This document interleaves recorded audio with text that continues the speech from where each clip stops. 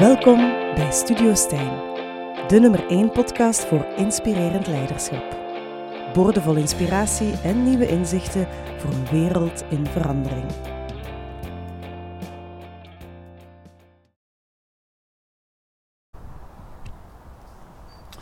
Dag allemaal, welkom bij Studio Stijn. En vandaag zitten wij in de Bourgooien, in het Gentse, een van mijn favoriete plekjes. En we zitten hier samen met Philippe van Kouteren.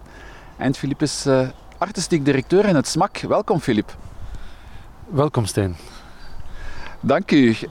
Vooraleer dat we aan het gesprek gaan beginnen, we hebben al een klein beetje verteld over jouw toekomstdromen, over het SMAK waar dat je al heel lang mee bezig bent. Maar je werkt er al een heel tijd, je bent er al een heel tijd actief als artistiek directeur. Misschien dat je eens eventjes jouw achtergrond kunt schetsen. Van waar komt Philippe eigenlijk? Wel, ik moet dan bijna terugkeren naar het moment toen ik 8 of 9 jaar oud was.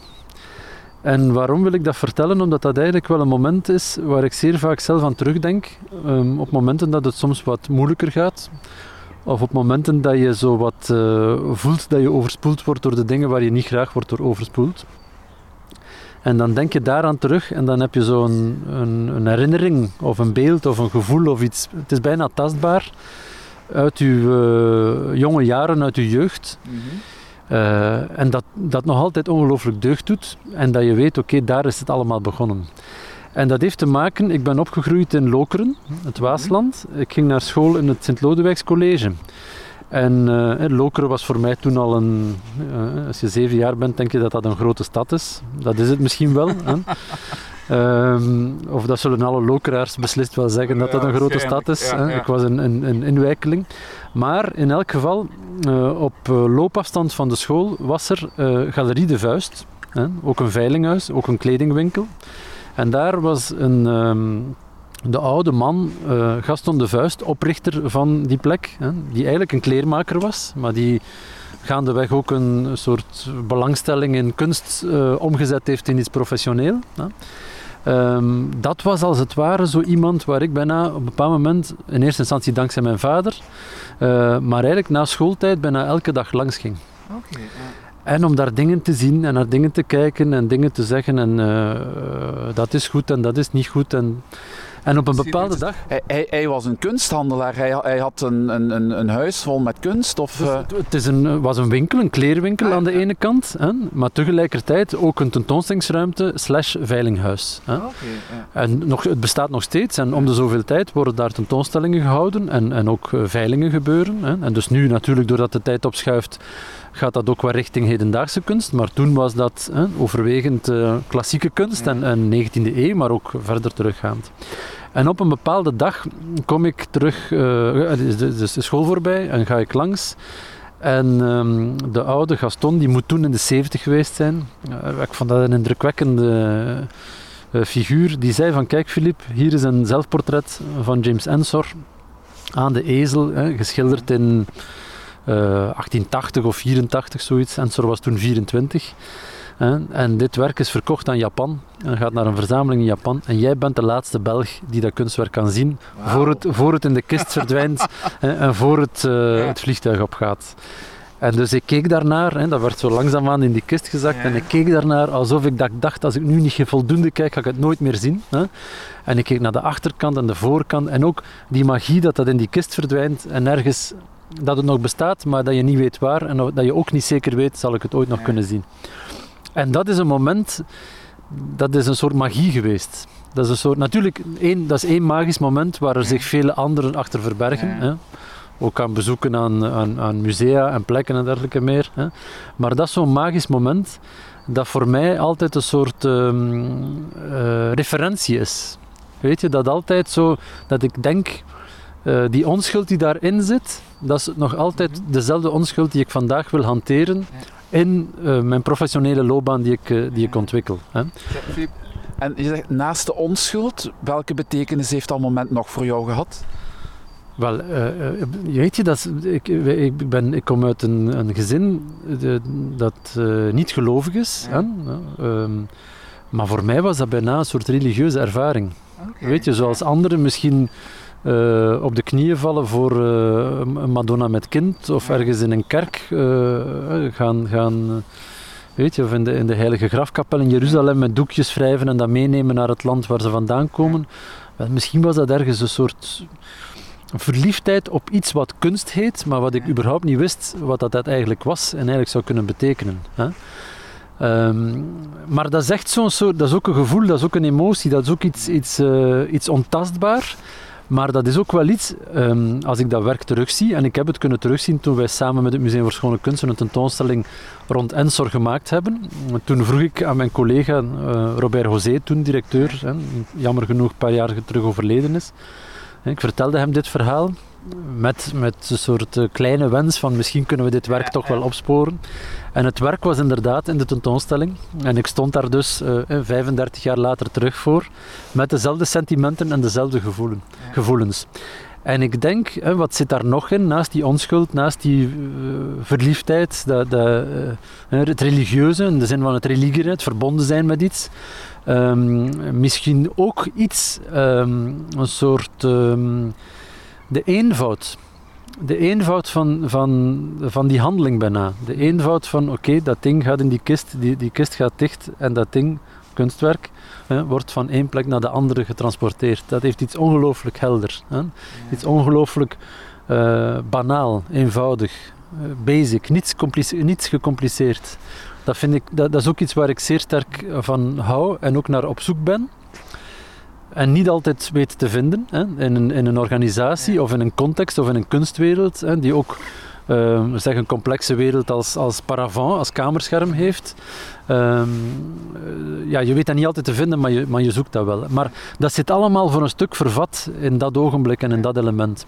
En als ik dan een sprong moet maken, weet je dan, ik wist toen al niet dat ik museumdirecteur zou willen worden. Maar ik wist toen, ik wil kunstgeschiedenis studeren. En ik heb me daar obsessief in vastgebeten, ook door dingen te maken. Door te schilderen en door te tekenen, tot groot ongenoegen van mijn ouderpaar. Die dachten, oh nee, ik ga kunstenaar worden. Hier komt niets van in huis. Ja, dat gaat hier fout aflopen. Dus wat betekent, toen ik 18 werd, was het duidelijk dat mijn vader, de man is morgen exact een jaar geleden overleden, was het duidelijk, maar ik moet hem danken voor wat ik nu ga zeggen. Het was duidelijk dat mijn vader het geen goed idee vond dat ik kunstgeschiedenis zou studeren. Want kunstgeschiedenis is een hobby voor bejaarden, in zijn oogpunt, waar je geen toekomst in hebt. En hij vond dat ik eerst iets ernstig moest doen. Ik heb dat dan ook gedaan. Ik heb ook iets ernstig gestudeerd eerst. En ik heb namelijk eerst sociologie gestudeerd en dan daarna kunstgeschiedenis. Okay, ja. En ik denk, dat is, zoals ik net zei, ik ben mijn vader daar dankbaar voor. Ja. Omdat ik ben geen socioloog in de klassieke zin zoals een socioloog zou moeten zijn. Daar heb ik niet de analytische geest voor, om op een sociologische manier naar de wereld te kijken. Maar ik weet wel dat mijn sociologische achtergrond een enorme invloed heeft op de manier dat ik denk dat een museum in de wereld kan staan, of dat een museum een stad toebehoort, of dat de kunst eigenlijk deel uitmaakt van de wereld. En dus in die zin is dat zeer belangrijk geweest. Ik denk, mocht ik enkel kunsthistoricus geweest zijn, dan zou ik een totaal ander parcours hebben of een totaal andere visie over het museum. Philippe, je zegt, ik ben daar dankbaar voor. Heb je daar ook momenten van naar jouw vader toe, dat je daar ook kwaad voor was? Of hoe heb je dat in dankbaarheid kunnen omzetten? Ja, door hem dat te zeggen, maar dat was nu niet zo'n spraakzame man dat ik daar dan een antwoord op kreeg. Dat is een moeilijke vraag. Door te doen wat ik doe. Ja. Door met het museum projecten op te zetten met het CLW, het Centrum voor Leren en Werk, met kwetsbare jongeren, door het museum projecten op te zetten met de gevangenis, door echt te zeggen dat het museum de wereld toebehoort, de stad toebehoort, dat het museum een plek is niet voor degene die met kunst bezig is, maar misschien vooral voor degene die niet met kunst bezig is. Ja. En ik denk dat mijn vader, voor hij stierf, gaf hij mij ik had hem een lange brief geschreven. En hij stuurde mij een heel korte e-mail terug. En daarin stond zoiets dat hij toch gehoopt had dat hij in zijn leven er toch zou in geslaagd zijn dat hij ergens met een waarde die te maken had met engagement heeft kunnen meegeven. Ja. En in die zin is dat wel is die sociologie daar een soort academische vertaling van, als het ware. Maar dus die diade, die 2 benen waarop ik wandel, of zeg maar die rugzak met 2 compartimenten, er zijn er meer, maar die 2 opleidingscompartimenten, die zijn onvoorstelbaar belangrijker voor nu. En dan is er nog iets anders.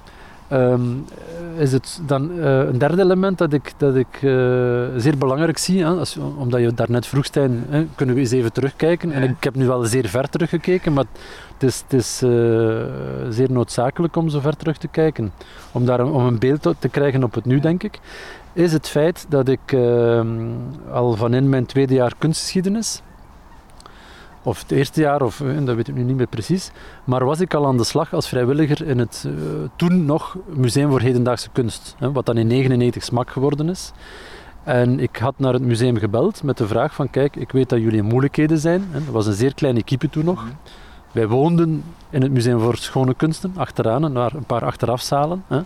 En tot mijn grote verbazing had ik onmiddellijk de directeur aan de lijn, Jan Hoet. Okay. En tot mijn nog grotere verbazing zei Jan Hoet, het is goed, morgen kan je beginnen. Ik had ook niet verteld dat ik kunstgeschiedenis studeerde, dat vond ik niet belangrijk. Maar ik wou vanuit mijn belangstelling, ik had ook Chambre d'Amis gezien als jonge snotneus, ik wou helpen, ik wou bijdragen. En natuurlijk, dan denk je zo als verwende jonge universitair, ik ga daar zo wat tekstjes kunnen typen en zo wat interessante dingen doen. Maar dat was niet waar. Hè? Ik bedoel, niet in de zin dat ik geen interessante dingen kon doen. Dat was wel waar, maar totaal andere dingen dan ik verwacht had.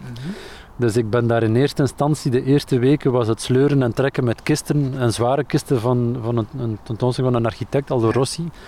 En dan werd mij gevraagd nadien van, kan je goed timmeren en muren schilderen? En ja, dat was niet zo, maar ik zei altijd ja. Hè. Dus ik ben daar volleerd timmerman geworden, als het ware, maar ook volleerd toezichter, maar ook volleerd... niet volleerd, maar ik heb die taken ten volle gedaan. Hè. Maar ook de boekshop gerund, ook de cafetaria gedaan. Eigenlijk alle facetten, hè, behalve eigenlijk curator, hè, behalve eigenlijk directeur. Alle facetten heb ik daar gedaan. Is dat iets typisch voor jou? Het doet mij een beetje denken aan de uitspraak van Pippi Langkous. Ik heb het nog nooit gedaan, dus ik denk dat ik het wel kan. Dat je zo altijd ja zegt op dingen. Is dat iets wat dat jou karakteriseert? Ik vind dat een compliment om met Pippi Langkous vergeleken te worden, hoewel ik een andere haardracht heb. Maar eigenlijk wel. Ik bedoel ook, als we nu toch eventjes verder springen, het moet december 2004 geweest zijn, toen woonde ik in Duitsland, in Hamburg, dat ik plots van de raad van bestuur van het museum telefoon kreeg met de vraag, beste Filip, kan je terugkomen naar Gent? En dit voor 6 maanden en dit om het museum te runnen. Want we hebben een crisissituatie. Ja. Waarop mijn eerste reactie was van ik wil daar wel eens over nadenken, hè, want ik heb dat nog nooit gedaan. Maar waarop na 2 minuten ik eigenlijk zei van, weet je wat, ik ga het doen en ik zal zorgen dat ik morgen al in Gent ben. En ik heb toen mijn echtgenote, ondertussen we zijn gescheiden, mijn ex, maar mijn dierbare ex, moeder van mijn zoon, die kwam een paar uur later thuis en ik zei van, kijk, binnen 3 uur neem ik de trein naar Gent, want I got a special mission. Ik voelde me zo wat als een Uno Blauwhelm, een soort peacekeeping operation. Dus ik ben dan teruggekeerd naar Gent en eigenlijk nooit meer teruggekeerd naar Hamburg, als het ware. En ook daar, ik had genoeg redenen kunnen bedenken. Ik had 10 redenen kunnen verzinnen van, ik heb die competenties niet, ik heb die ervaring niet, mijn netwerk is te klein. Hoe kan ik een team van 50 mensen runnen? Ik had meer redenen kunnen verzinnen om het niet te doen, maar ik had 1 reden om het wel te doen. Dat is enerzijds het feit dat museum mij zoveel gegeven heeft, alle tentoonstellingen die ik er gezien heb, maar ook al die ervaringen die ik kon opdoen en die nabijheid met kunstenaars die ik dan had en het privilege te kunnen meekijken in processen dat je als bezoeker niet kan.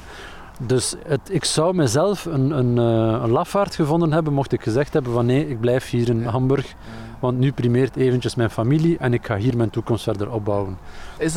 Voel je dat dan ook in heel je lijf? Is dat dan zo, je zegt na 2 minuten was het voor mij eigenlijk al duidelijk dat ik dat ging doen. Is dat dan een soort intuïtie of hoe zou je dat omschrijven? Ja, dat gaat de reden voorbij. Hè? Ja. Dat gebeurt. Dat is van, oké, I do it. En dat is zeer vaak zo. Dat is... dat was ook zo met het... toen ik gevraagd werd om een voorstel in te dienen voor het paviljoen voor Irak, voor de Biennale van Venetië. En ook met de vraag naar Irak te reizen, wat ook geen evidentie is. Naar gevaar en naar... maar dat is ook iets van, ik voel dat. En ik voel dat dat juist zit. En ik voel dat ik dat moet doen. En met de overweging dat het mislukt. Hè. Het kan mislukken. Wat mij doet denken, deze morgen hadden wij een vergadering over een tentoonstelling in oktober die er komt. Rond een boek dat door kinderen en jongeren gemaakt is met onze collectie. En een van mijn collega's zei van, het zou wel eens kunnen dat het mislukt. Waarop ik heb in de chat geschreven, nee, het moet mislukken. Zeg, het zou teleurstellend zijn, mocht het niet mislukken. Ja. Weet je, dus dat interesseert mij. De onmogelijkheid, het onaffe, het imperfecte. Weet je, de improvisatie, dat zijn zeer fascinerende processen die wij hier, jammer genoeg, en dat heb ik ook geleerd dankzij het feit dat ik op vele plekken gewoond heb. Ik heb ook een tijd in Brazilië gewoond, dingen gedaan in Mexico en Chili. Dat ik daar ook vind dat in het Westen onze cultuur, onze bedrijfscultuur, onze omgang met mensen, we hebben een stuk onze gave voor improvisatie verloren. Mm-hmm. Of wij denken dat improvisatie een soort minderwaardige oplossing is. Terwijl, ik ben een groot jazzliefhebber. En hoe frier de muziek, hoe beter. Hoe meer lawaai tussen haakjes voor veel mensen, hoe beter. Maar weet je kan maar dat punt bereiken als je het in je vingers hebt. Ja. Weet je kan maar... Matthew Shipp, prachtige Amerikaanse pianist, die kan pas met de vrijheid spelen als hij eigenlijk de bebop uit de jaren 50, 60 in de vingers heeft, als hij Debussy in de vingers heeft, als hij de gamelan-orkesten uit Zuidoost-Azië in de vingers heeft, als hij weet wat rumba is en dergelijke meer. Pas dan kan je tot die vrijheid eigenlijk gaan komen. Hè? Ja. Maar je hoeft dat niet te etaleren. Je moet zoeken naar oplossingen. En improvisatie is daar iets wonderbaar. Maar veel mensen hebben een soort inhibitie, een weigering, een vertraging. Want die willen eerst het totaalbeeld kennen vooraleer het fragment kan behandeld worden. En ik ben geïnteresseerd in het fragment. Is dat iets... Want dan vraag ik mij af, hoe overleeft iemand die dat improviseert en die het pad zijn pad laat gaan of de weg zijn weg laat rollen? In een maatschappij die heel erg mind-driven is, met al onmiddellijk het resultaat op oog en dat moet het worden. En zeker in een overheidscontext, hoe doe je dat, Filip? Maar je hebt natuurlijk, weet je, dat klinkt alsof vandaar dat ik dat wat net illustreerde met Matthew Shipp, dat klinkt alsof dat je zomaar iets doet. Mm-hmm. Hè? Dat is ook niet zo. Je hebt een plan en je hebt een doel. En je hebt vooral, denk ik, wat dat plan en dat doel maakt, een bepaalde attitude. Een bepaalde houding, hoe je met omgevingen omgaat. Mm-hmm. En daar denk ik dat het belangrijk is om bepaalde vormen van onbeleefdheid en bepaalde vormen van ongehoorzaamheid binnen in een organisatie in te brengen. En dan denk ik, weet je, af en toe kunnen zeggen, ik herinner mij nog, jaren geleden vroeg ons hoofdcollectie van en ik moet nu tegen morgen vroeg heb ik die opdracht gekregen van onze zakelijke directeur om dat en dat in kaart te brengen en een schema te maken en een Excel-sheet en data en dergelijke meer. Ik zeg, kijk, weet je wat, dat ik u aanraad. Het is een mooie zomerdag. Ga in het gras liggen, lees een boek, neem er een gedicht bij, drink een glas wijn. Weet je, doe wat je doet. Doe wat je denkt dat je moet doen en laat dat eventjes aan de kant. Ja. Weet je? We moeten proberen... Er zijn altijd redenen, er worden altijd voldoende redenen gegeven om iets verplicht te doen, maar eigenlijk zouden we de redenen moeten vinden waarom dat we iets gewoon doen. Weet je? En dat zie je vaak in een organisatie, in een grote organisatie, of middelgroot, we zijn met 50 mensen. Vaak zal iets gebeuren omdat het vanuit een soort apparaat wordt opgelegd. Mm-hmm. Omdat het apparaat, de Vlaamse overheid of de stedelijke overheid of een of andere richtlijn die we meegekregen hebben, plots zal dat de katalysator zijn van de machine. Maar mensen hebben het veel moeilijker om vanuit hun eigen vrijheid, iets te initiëren of in gang te zetten. Ik vind dat zeer fascinerend. En van waar komt dat, Filip? Wel, als ik net zei, ik vind het zeer fascinerend, is ook omdat ik het niet altijd weet waar het vandaan komt. Hè? Maar ik wil daar nog een tweede ding bij aanbrengen, dat daar aanvullend bij is. Ik vind het zeer fascinerend dat de schaal van een organisatie zorgt ervoor dat complexe dingen makkelijker zijn dan eenvoudige dingen. Om het duidelijker te maken, thuis ben je in staat, stel dat je een aantal vrienden bij je thuis uitnodigt en je zegt we gaan een filmavond doen. Dus dan ga je zeggen, oké, we zijn met 10, dus ik ga voor 10 stoelen zorgen en ik ga ook nog wat versnaperingen hebben en zorg wat voor alcoholische en niet-alcoholische dranken en ik zorg dat er toch ook wat gezonde snacks zijn en je denkt aan alles en je denkt ook aan de beamer en dat werkt en de verlengdraad en dat de dingen in de snoer moeten. Dus eenvoudige, evidente dingen. Die dingen zijn vaak in een organisatie zeer complex. Het organiseren van een lezing in het museum is veel complexer dan een tentoonstelling met Christophe Buchel, waar 13 vluchtelingen dag en nacht in het museum gewoond hebben, waar dat je bruiklenen hebt van de Senaat, waar je, weet je, een complexe organisatie, daar zijn wij als machine beter toe in staat dan eigenlijk de hand te schudden van iemand. Ik vind dat zeer boeiend. En dat is natuurlijk de grote uitdaging. Hoe kan je iets complex, iets log? Einstein heeft ooit gezegd, twee prachtige dingen vind ik. We moeten de dingen simpel houden, maar ook niet simpeler dan dat. En ten tweede, de bureaucratie is de dood van een goed idee. En dat zijn interessante mantra's. Het zijn natuurlijk boutades, for what it's worth. We mogen daar niet te veel in gaan zetten als een soort manifest idee. Maar zeker dat in relatie tot de eenvoud, dat vind ik een heel belangrijke gedachte, ook in relatie tot een grote organisatie. Het is makkelijk om redenen te verzinnen en dingen complex te maken en om eigenlijk aan de eenvoud voorbij te gaan. Nu, om op uw vraag te antwoorden, hoe komt dat? Waar komt dat vandaan? Ik denk er zijn een aantal elementen.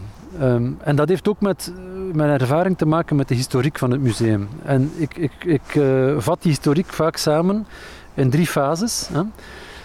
Aanvankelijk, en ik heb die 3 fases meegemaakt, en ik wil daar niet nostalgisch bij klinken, en ik keer ook niet graag terug naar vroeger. Vroeger interesseert mij niet, alleen de kunst van vroeger, maar de rest vroeger, en ook mijn herinnering met die Ensor. Bestaat vroeger?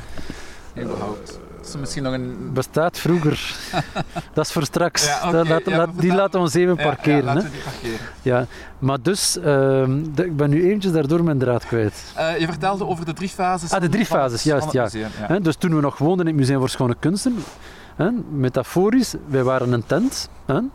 En in een tent heb je geen elektriciteit, maar je hebt een kaars bij of je hebt een lamp bij. En je bent met 4-5 mensen en je zit rond elkaar te kijken naar een plan dat je maakt en je zegt van oké, wie doet wat en hoe gaan we dat doen? En de pioniersgeest. En we gaan daarvoor, samen. En plots is die tent, toen we verhuisd zijn in 1999 naar wat vandaag het SMAK is, plots is die tent iets groter geworden. Nog geen huis, maar een soort mobile home.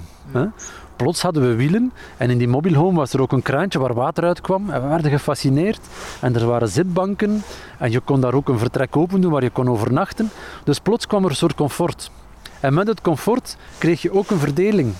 Een verdeling van posities. En van jij zit daar en jij gaat daar zitten. En weet je, die taken gaan we aan u toebeschrijven of toebehoren. En het water en de elektriciteit, weet je, jij kan u daarmee bezighouden. En plots kreeg je ook een soort eerste fragmentatie. Een eerste soort compartimentisering van een organisatie. Dus de solidariteit die er in de tent was, is er nog steeds in die mobile home, want je rijdt samen, je bent samen onderweg naar iets anders, maar toch is er al een soort afstand die ontstaat. En nu zie je dat sinds de opkomst min of meer, zeg maar, van het digitale, en van het inbrengen van het e-mailverkeer. En nu zien we dat ook met livestreams en dergelijke meer, en de Teams en de Skypes en de Zooms en zo. Sinds de komst van het e-mailverkeer krijg je nog meer een soort compartimentisering. En krijg je ook nog meer de indruk van, ik zit op een plek waar die ook is. En ik stuur een bericht uit en van het moment dat het bericht uitgestuurd is het probleem in beweging. En vermoedelijk zal het ook wel opgelost geraken. En dus je krijgt een soort organisatie of een structuur, hè, wat bijna een dambord wordt, hè, of een schaakbord of een backgammonbord, hè, waarin natuurlijk afspraken en regels bestaan, maar waar je, hè, net zoals in een paard kan springen over bepaalde stukken, dat sommige stappen ook worden overgeslaan. En vandaar dat ik zeer veel belang hecht, of probeer belang te hechten aan het informele, of vormen van informele communicatie. Je kan aan je collega meer vertellen als je eens eventjes... het is en natuurlijk. Hè. Is dat een beetje terug die eenvoud en die onschuld in de organisatie brengen? Dat hoop ik. Hè. En die eenvoud hoeft niet onschuldig te zijn. Hè. Of de onschuld hoeft niet eenvoudig te zijn. Hè. Maar dat is de ontmoeting.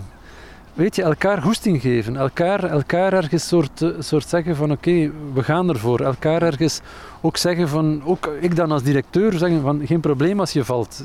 Ik help je wel terug op, rechtop te staan. Maar geef jezelf ook de gelegenheid om te vallen. Ja. Weet je, zoek niet je veiligheid op. Of zoek niet het comfort op. En natuurlijk, het comfort dat is prettig, hè. Ja. Weet je, als je al 30 jaar, of 20 jaar, of zelfs 5 jaar, elke ochtend eerst op die knop duwt, en dan pas op die knop, en dan op nog een andere knop, en plots word je uitgenodigd om die volgorde door elkaar te halen.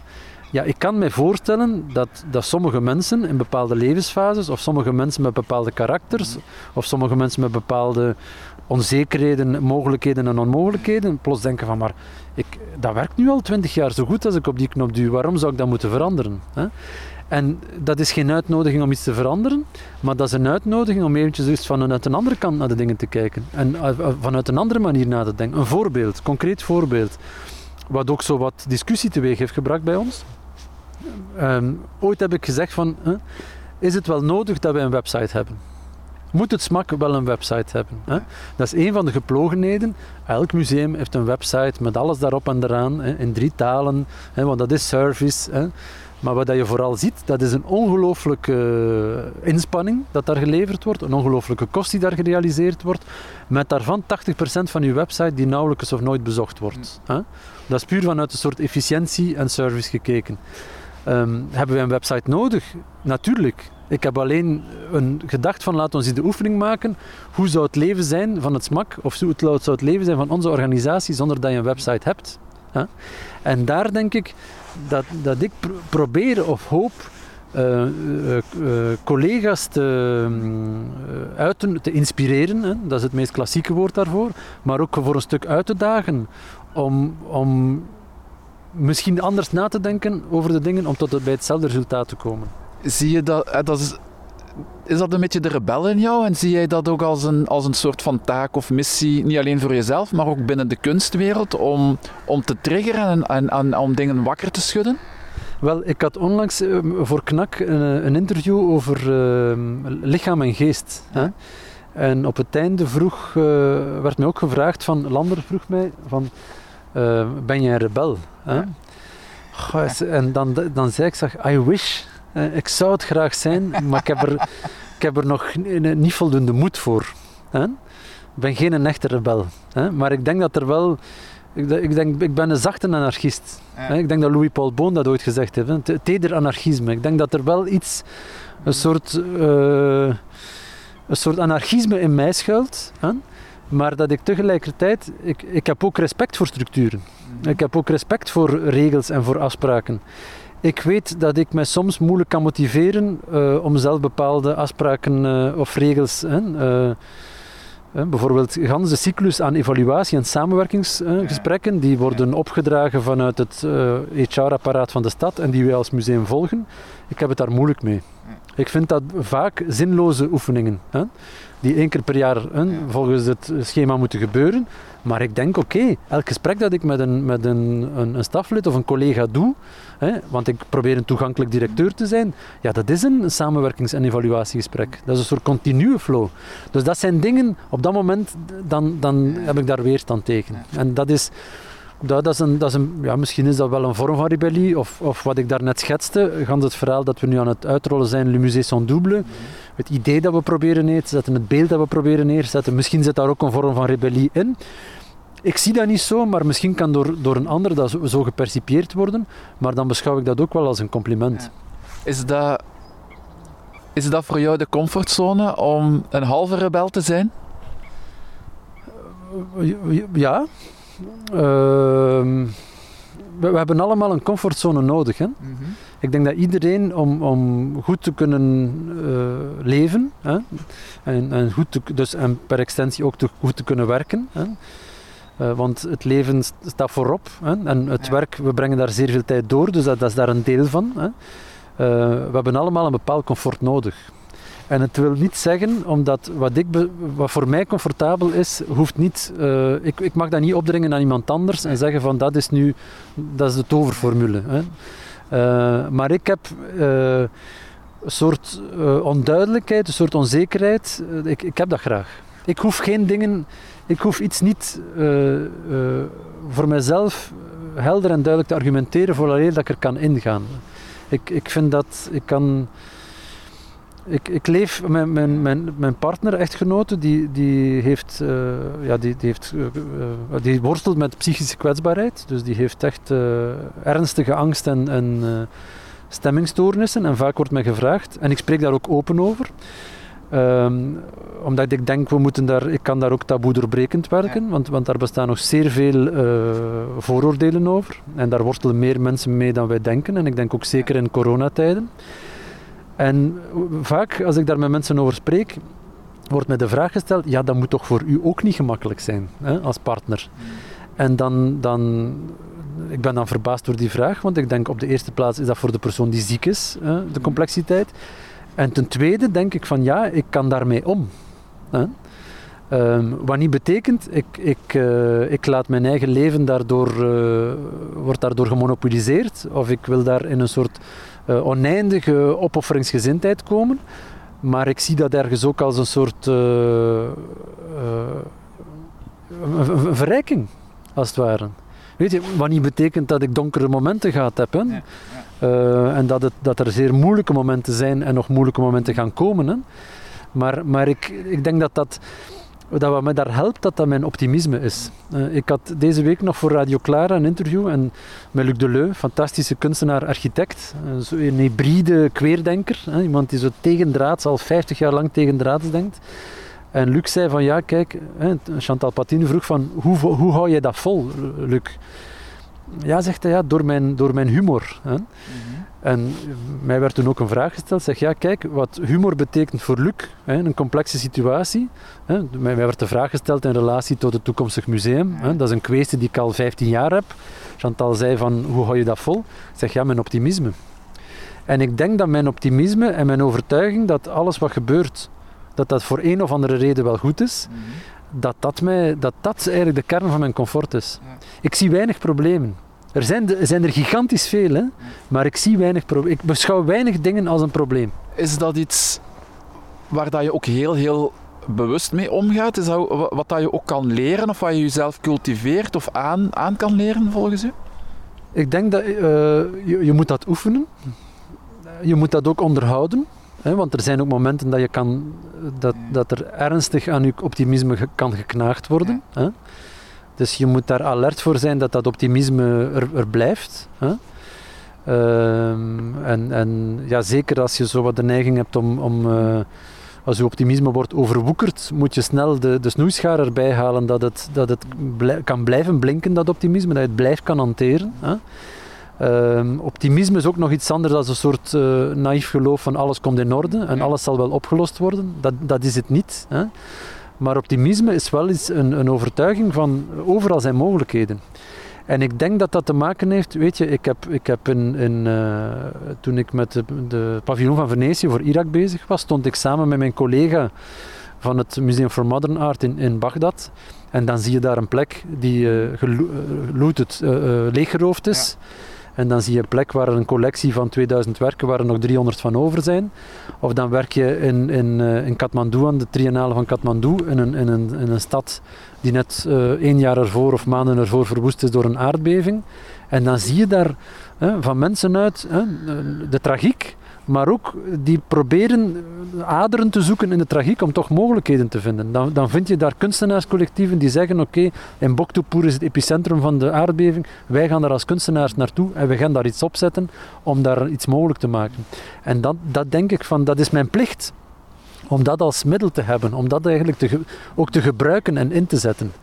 En cultiveren, onderhouden, ja.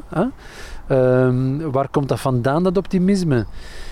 Ik heb dat niet van thuis uitgekregen. Mijn vader was de man die altijd zei, ik had nogal regelmatig in mijn middelbare school was het zo net kopje onder of net kopje boven zo. Ik was geen briljant student. En dan elke keer als ik dan aan mijn vader zei van ja, volgende week zal het beter zijn, dan was dat altijd de boodschap, we zullen wel zien. Ja. Altijd de afwachtende houding, eerst de resultaten en dan zullen we wel zien. En ik denk dat dat wel mijn motor van mijn optimisme was. Zoiets van oké, maar ja, het zal wel beter zijn. Het was meestal hetzelfde of nog slechter, maar dat is iets anders. Maar dat, ja... Weet je, ik wil ook ervoor zorgen... Ik geloof er sterk in dat je moet proberen de dingen te doen die je kracht en energie geven. En we zien vaak, en ik zie dat toenemen, hè, als ik eventjes uitzoom, niet alleen het SMAK, maar zeg maar alle musea en eventjes uitzoomen naar gans stadsapparaat. Ik vind dat er te veel mensen moeten bezig zijn met dingen die volgens mij een soort geveinsde zinvolheid hebben. Ja. En dat ik denk dat er een te grote aandacht is voor vormen van efficiëntie of vormen van optimalisering, terwijl we eigenlijk zouden moeten ruimte moeten laten voor nutteloosheid. Omdat de nutteloosheid een ruimte kan zijn, een plek kan zijn waar vrij kan gedacht worden, waarin een soort openheid kan gedacht worden en niet direct van oké, maar wat gaat ons dat nu opbrengen in termen van bezoekers of in termen van extra eigen inkomsten of in termen van dit of in termen van dat. En dat is niet makkelijk. En ik zie daar een kans in corona. Ik denk dat corona eigenlijk voor onze samenleving een kans is. Dat eigenlijk een uitnodiging is, waar corona ook vandaan komt. Complotdenkers denken dat het in laboratoria gemaakt is. Anderen denken van oké, het is wij die onze relatie met de natuur hebben op het spel gezet en de natuur die zich wreekt. Wat ook de oorzaak is, het ding is er, het virus. Het zal niet het laatste virus zijn, maar eigenlijk is het een heel galante uitnodiging aan ons mensen, aan ons samenleving, in gezinsverband, in vriendenverband, in macro en micro, om ons af te vragen, wat wil corona ons nu werkelijk vertellen? Naast het feit dat het een gezondheidscrisis is, naast het feit dat het een soort sanitaire vraagstelling is het eigenlijk een vraagstelling naar veel andere dingen ook. Hoe kan de kunst daarin, of het SMAK dan, jij als artistiek directeur, hoe kan jij dat debat of die vraagstelling nog meer aanwakkeren? Twee dingen waar we zeer alert moeten voor zijn en zeer voorzichtig is, we moeten ook de kunst kunnen laten zijn. Want wat je nu ook ziet in de laatste beleidsperiodes, dat de politiek vaak de neiging heeft om kunst te instrumentaliseren. Om kunst in te zetten voor iets anders. Ik geloof daar ook in. En het kan. Maar in essentie moet je in eerste plaats kunst te laten zijn. Kunst mag niet zeggen van oké, we gaan nu in kunst investeren, want dat is goed voor city marketing. En we gaan in kunst investeren en we gaan dat als middel gebruiken om meer doelgroepen samen te brengen, om te zorgen dat er meer diversiteit en tolerantie kan zijn in onze samenleving. Of we gaan meer in kunst investeren. Nee, kunst moet in de eerste instantie kunst kunnen laten zijn. Nu, en ook, ik heb een heel groot probleem met de recuperatie van het erfgoed en de oude meesters ten doel van de eer en glorie van een regio Vlaanderen genaamd. Als je het regeerakkoord van de Vlaamse regering leest, dan eventjes, als het mij toegestaan is, eventjes een uitstap, dan zie je onder het lemma cultuur, de eerste zin is, cultuur zit in het DNA van elke Vlaming. En ik vind dat een uiterst problematische uitspraak. Ik vind dat een uitspraak die eigenlijk in de tijd en de wereld waar we vandaag in leven ongepast is. In welke zin? Ten eerste, ik vind die uitspraak discriminerend. Alsof iemand, een Waal, geen cultuur heeft. Alsof een Syrische vluchteling die in Gent aanstroomt, geen cultuur heeft. Cultuur is iets wat in iedereen, in ieder sprekend wezen op deze planeet, is cultuur aanwezig. Het feit dat we samen op deze bank zitten en naar de natuur kijken en een waarneming hebben, dat is een culturele belevenis en ervaring. Een dame die thuis een sjaal aan het breien is en daar bepaalde, of een heer die een sjaal aan het breien is, laat me niet seksistisch zijn, maar die daar bepaalde motieven in verweeft, of die daar zegt van verdorie, ik heb een prachtig motief gezien uit een Persisch tapijt, ik wil dat daarin verweven, of ik heb een vogel gezien en ik ga die daar gestileerd in terugbrengen, dat is cultuur. De toekomst voorspellen uit de kleine kopjes koffie in Turkije, dat is cultuur. Bijgeloof, dat is cultuur. Iemand die de straatstenen telt terwijl hij wandelt in zijn hoofd, dat is cultuur. Jan van Eyck is cultuur. Dus cultuur, iedereen heeft het. Dus een uitspraak, cultuur zit in het DNA, ook een gevaarlijk woord, in het DNA van elke Vlaming is zeer problematisch. En zeker als je dan verder springt in die paragraaf, dat het ter eer en ter glorie is en dat we moeten terugdenken aan onze gouden eeuwen die we ooit gekend hebben en de grote meesters van toen en dat het gaat over excelleren en over het, het instrument van cultuur ter ere van wat dan ook, dan denk ik we zijn daar op het foute pad. Ja. Dus denk ik dat, om ook terug te komen, want ik ga zo graag op wandel, om terug te komen, kan kunst bijdragen bij alles wat ik tot op nu gezegd heb? Volmondig ja.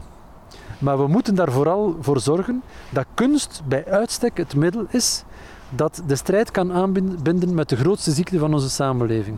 En de grootste ziekte van onze samenleving is volgens mij onverschilligheid. En die zit heel diep en die zit heel wijd verspreid. En ik kan het aantonen, bijna wetenschappelijk aantonen. De eerste lockdown.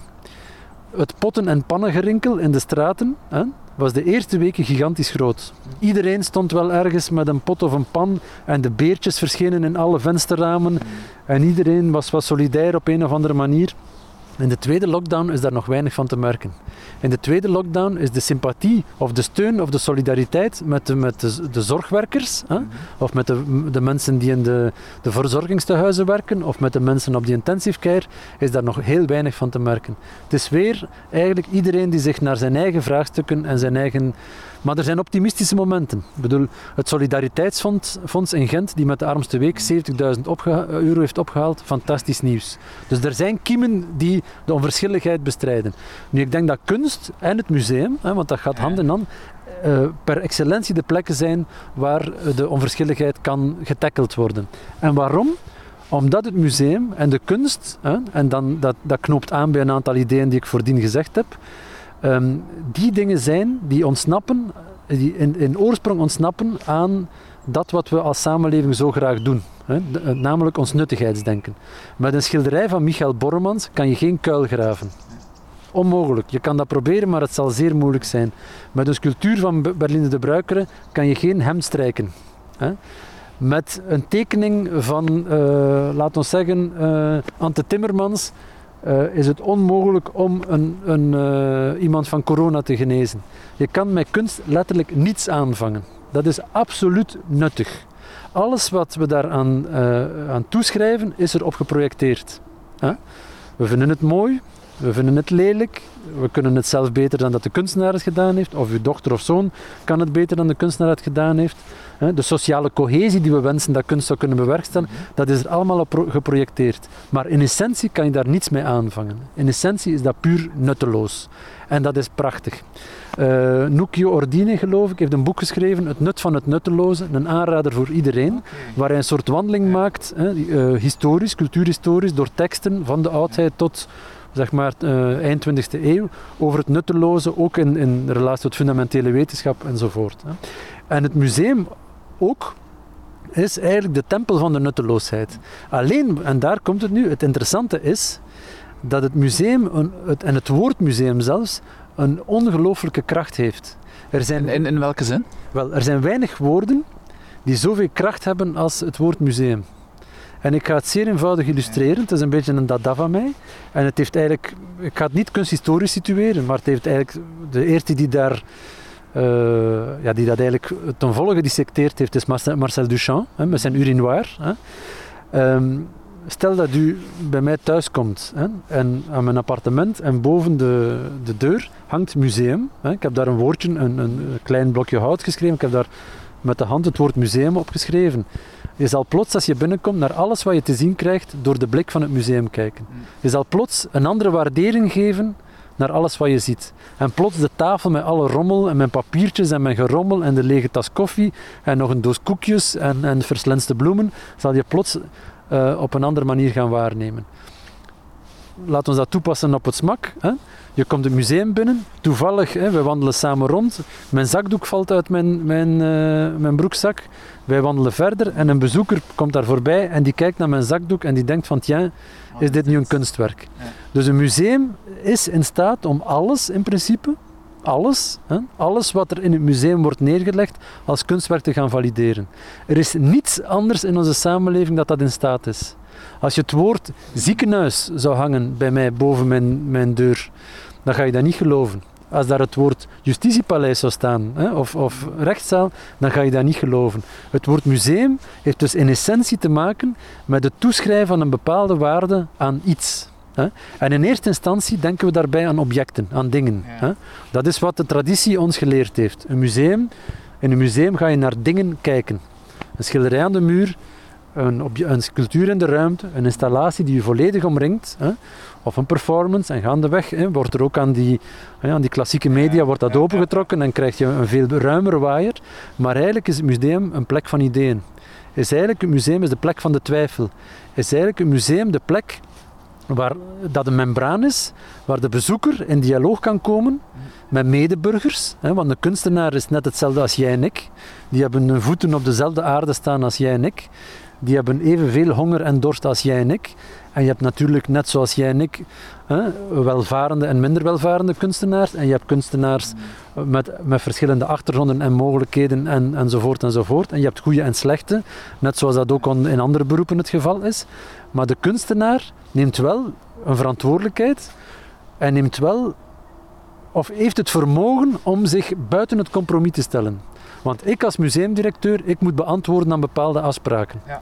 Hoe rebels ik zou ook willen zijn, ik moet er nog altijd voor zorgen dat het museum om 10 uur open is en om 6 uur dicht gaat. Ik kan niet zeggen van ik sluit het museum. We gaan dat niet meer open doen. Is dat de beperkingen van je eigen vrijheden kennen? De vrijheid begint waar dat de andere zijn vrijheid... De vrijheid eindigt waar dat de andere zijn vrijheid begint? Wel, ik denk je hebt daar, hoe heet hij weer? De Britse politiek filosoof Isaiah Berlin.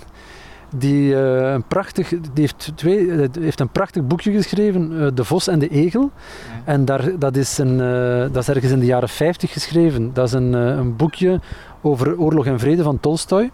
Maar waar hij zegt van, kijk, in de wereld, en hij past het dan vooral toe op kunstenaars, filosofen, denkers en zo. Je hebt 2 types. Je hebt de vossen en de egels. En de egels zijn degenen die denksystemen hebben uitgedacht, of die als kunstenaar of als schrijver systemen hebben uitgedacht, waar 1 systeem toepasbaar is op alles. Ja. Het dialectisch materialisme van Marx is daar een voorbeeld van. Ja. Marx past dat toe op alles. En alles wordt door die bril gelezen. En dan heb je de vossen. En de vossen zijn degenen die eigenlijk... we kennen vossen. Vossen zijn in de volksmond sluw, van de Vos Reinaarden. Slim, maar onbetrouwbaar bij wijlen. Of betrouwbaar en soms dom. Maar de vossen zijn degenen die kunnen bewegen en huppelen. Misschien vertalen door het woord pragmatisch, maar ergens systemen kunnen bedenken of antwoorden kunnen bedenken die meer situatiegerelateerd zijn. En dus hij past dat toe op Oorlog en Vrede van Tolstoj, of leest dat toegepast op Tolstoj, en voelt bij Tolstoj dat iemand is die zowel vos als egel zou kunnen zijn. Maar eigenlijk wou ik vertellen, omdat we het over vrijheid hadden, Isaiah Berlin is ook degene die eigenlijk de 2 begrippen ontwikkeld heeft, het idee van de positieve vrijheid en de negatieve vrijheid. En de positieve vrijheid is de vrijheid waar we denken, vrij zijn is uw goesting doen.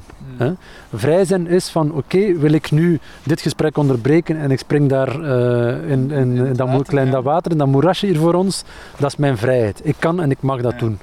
Maar dat is niet de vrijheid. Want die vrijheid is eigenlijk de vrijheid die volgens hem aanleiding geeft op langere termijn tot totalitaire regimes. De echte vrijheid is de negatieve vrijheid. De echte vrijheid is de vrijheid waar dat je gebonden bent aan je omgeving en aan afspraken en aan een kader en aan de ander, waar je een soort verhouding aangaat met de ander en vanuit die verhouding kan je eigenlijk echte vrijheden gaan ontwikkelen. En dat is super interessant. En dat vind ik noodzakelijk, want ik ben een obsessief lezer. Ik vind, weet je, we moeten zorgen dat we gevoed worden. En we moeten ons voeden niet door elke keer de krant erop na te slaan om de zoveelste non-informatie te hebben over of dat, weet je, of nu corona vandaag terug een beetje naar omhoog gaat of naar beneden, je m'en fous. We zitten in 21 daaraan vastgeketen, de vraagstellingen zijn anders. Hè. Maar we moeten ons laten inspireren door verschillende bronnen van vroeger, van vandaag, van morgen. En uit verschillende omgevingen. Weet je, dat kan gaan van een praatje met uw buur over bepaalde dingen, tot Isaïe Berlin, die ik nu net vernoemd heb, tot, weet je, het gedrag van vogels, tot Luc Deleu, prachtig, die zei van kijk, in de jaren 70 heb ik geprobeerd als architect om een vogelnest te maken. Maar, zegt hij, ik heb dat niet gedaan met 2 handen, ik heb 1 arm uitgeschakeld en geprobeerd met alsof mijn hand een snavel is en hoe ik een vogelnest kan bouwen. En dat is het belangrijke, dat we proberen. Weet je, dat we proberen continu pingpong te spelen. Weet je, pingpong heeft ook een heel prettig geluid. Hè? En dat gaat tik, tik, tik, tik, dat gaat snel over en weer, af en toe trager. Als je een paar meter achteruit van de tafel gaat, dan kan je een bal veel langer of veel langer laten tikken. Weet je, dan moeten we beweging, dynamiek en een soort alertheid. Is dat iets die... Als je het hebt over die positieve, die negatieve vrijheid, waarin dat we nu als maatschappij een beetje meer... Je ziet daar toch wel een heel sterke individualisering in, waarin je zich terugtrekt op zichzelf. Dat we heel sterk in die positieve vrijheid terecht aan het komen zijn. Ja, maar in een merkwaardige vorm van positieve vrijheid. Omdat die positieve vrijheid, waar we vermoedelijk ergens naar ons aan het terugtrekken zijn, want dat is een soort terugtrekking, is ook gekoppeld met een toenemende vorm van conservatisme. Ja.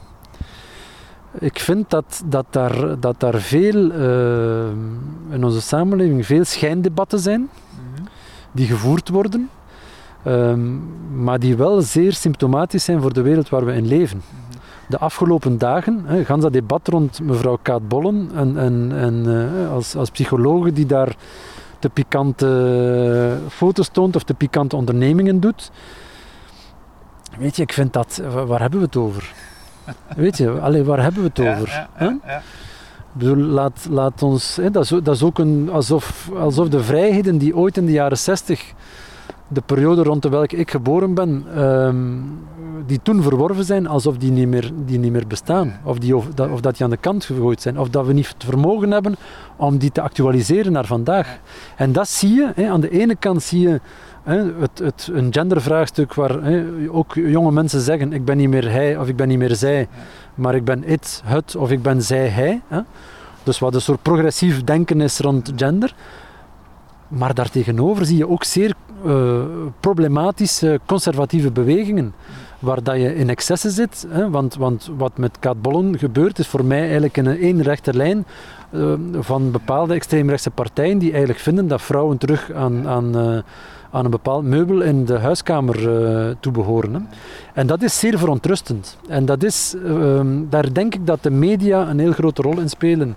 In het creëren van een klimaat waarin een vermoeden naar een soort vrijheid komt, maar waar we eigenlijk moeten voor zorgen dat we onze vrijheid met anderen delen. Ja. We komen bijna op het einde van het interview, Philippe. Ik had van jou graag nog geweten, wat zou jij nog willen nalaten? Wat mag jouw nalatenschap zijn? Hoe wil jij herinnerd worden? Dat is een goede vraag. Dank je wel. Ja. En ik kan niet anders dan daar een zeer persoonlijk antwoord op geven. Mijn vader is, zoals ik daarnet zei, morgen exact 1 jaar, dus 14 januari exact 1 jaar overleden. En de man had zijn begrafenis volledig georganiseerd. In die zin, er was er geen.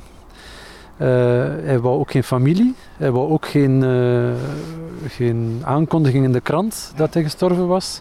Hij wou geen doodsbrief. Hij wou niets. Hij wou alleen gecremeerd worden en hij wou alleen omdat hij half van de zee was. Hè. Zijn moeder was uit Oostende. Hij wou dat zijn urne in de zee werd neergelaten en dat er eigenlijk geen spoor meer van hem was. Hè. Maar elke keer dat ik nu naar water kijk, of het nu hier voor ons is, of ik thuis in mijn bad zit, of dat ik naar de zee ga, of een prachtige marine zie van Permeke, elke keer word ik aan mijn vader herinnerd. En ik vind dat, weet je, de manier hoe hij verdwenen is, hè, en de manier hoe eigenlijk, was ook een praktische mens, ik zie hem ook denken van oké, dan heeft niemand geen last meer van mij, van moet geen graf onderhouden en dergelijke meer. Maar dat vind ik heel bijzonder. En dat is iets wat ik ook zou willen doen. Stel dat ik zou sterven, wil ik gewoon verdwijnen. Weet je, ik wil niet... we zijn hier, weet je, de periode dat we hier doorbrengen op deze planeet, is zeer tijdelijk. Weet je, dat is, in het beste geval word ik misschien 90, ik word misschien 80, ik word misschien 55. Weet je, ik hoop dat ik herinnerd word, en laat ons zeggen dat ik hetzelfde scenario kies als mijn vader, maar dat degenen die dan toch nog over mij zouden spreken, ik hoop dat ik herinnerd word als iemand die mogelijkheden heeft gecreëerd. En die een overtuiging had en een geloof en een vertrouwen in kunst en in kunstenaars dat grenzeloos is. En waarvan ik hoop dat ik in alle jaren dat ik mijn beroep gedaan heb, dat ik terrein heb gewonnen voor de kunst. En dat heb ik ook aan Jan Hoet te danken, die overtuiging. Ik doe het op een andere manier. En dat ik ook er kan voor zorgen dat mensen nooit zullen vergeten dat het museum de mooiste plek op onze planeet is. Ik ben blij, we zijn gestart met de eenvoud en de onschuld. Een mooi moment in jouw jeugdjaren. En we eindigen met het afscheid nemen. Helemaal in eenvoud en in onschuld gewoon verdwijnen. Absoluut. Dankjewel, Filip, voor dit hele mooie interview, het hele boeiende interview. We zouden nog uren kunnen doorbabbelen. Ja. Misschien komt er nog eens ooit een tweede reeks. Dus dankjewel. Nee, ik moet u danken. Ik bedoel, het is dankzij mensen aan jou dat we kunnen spreken. Voilà, merci. Graag gedaan. Dankjewel, Filip.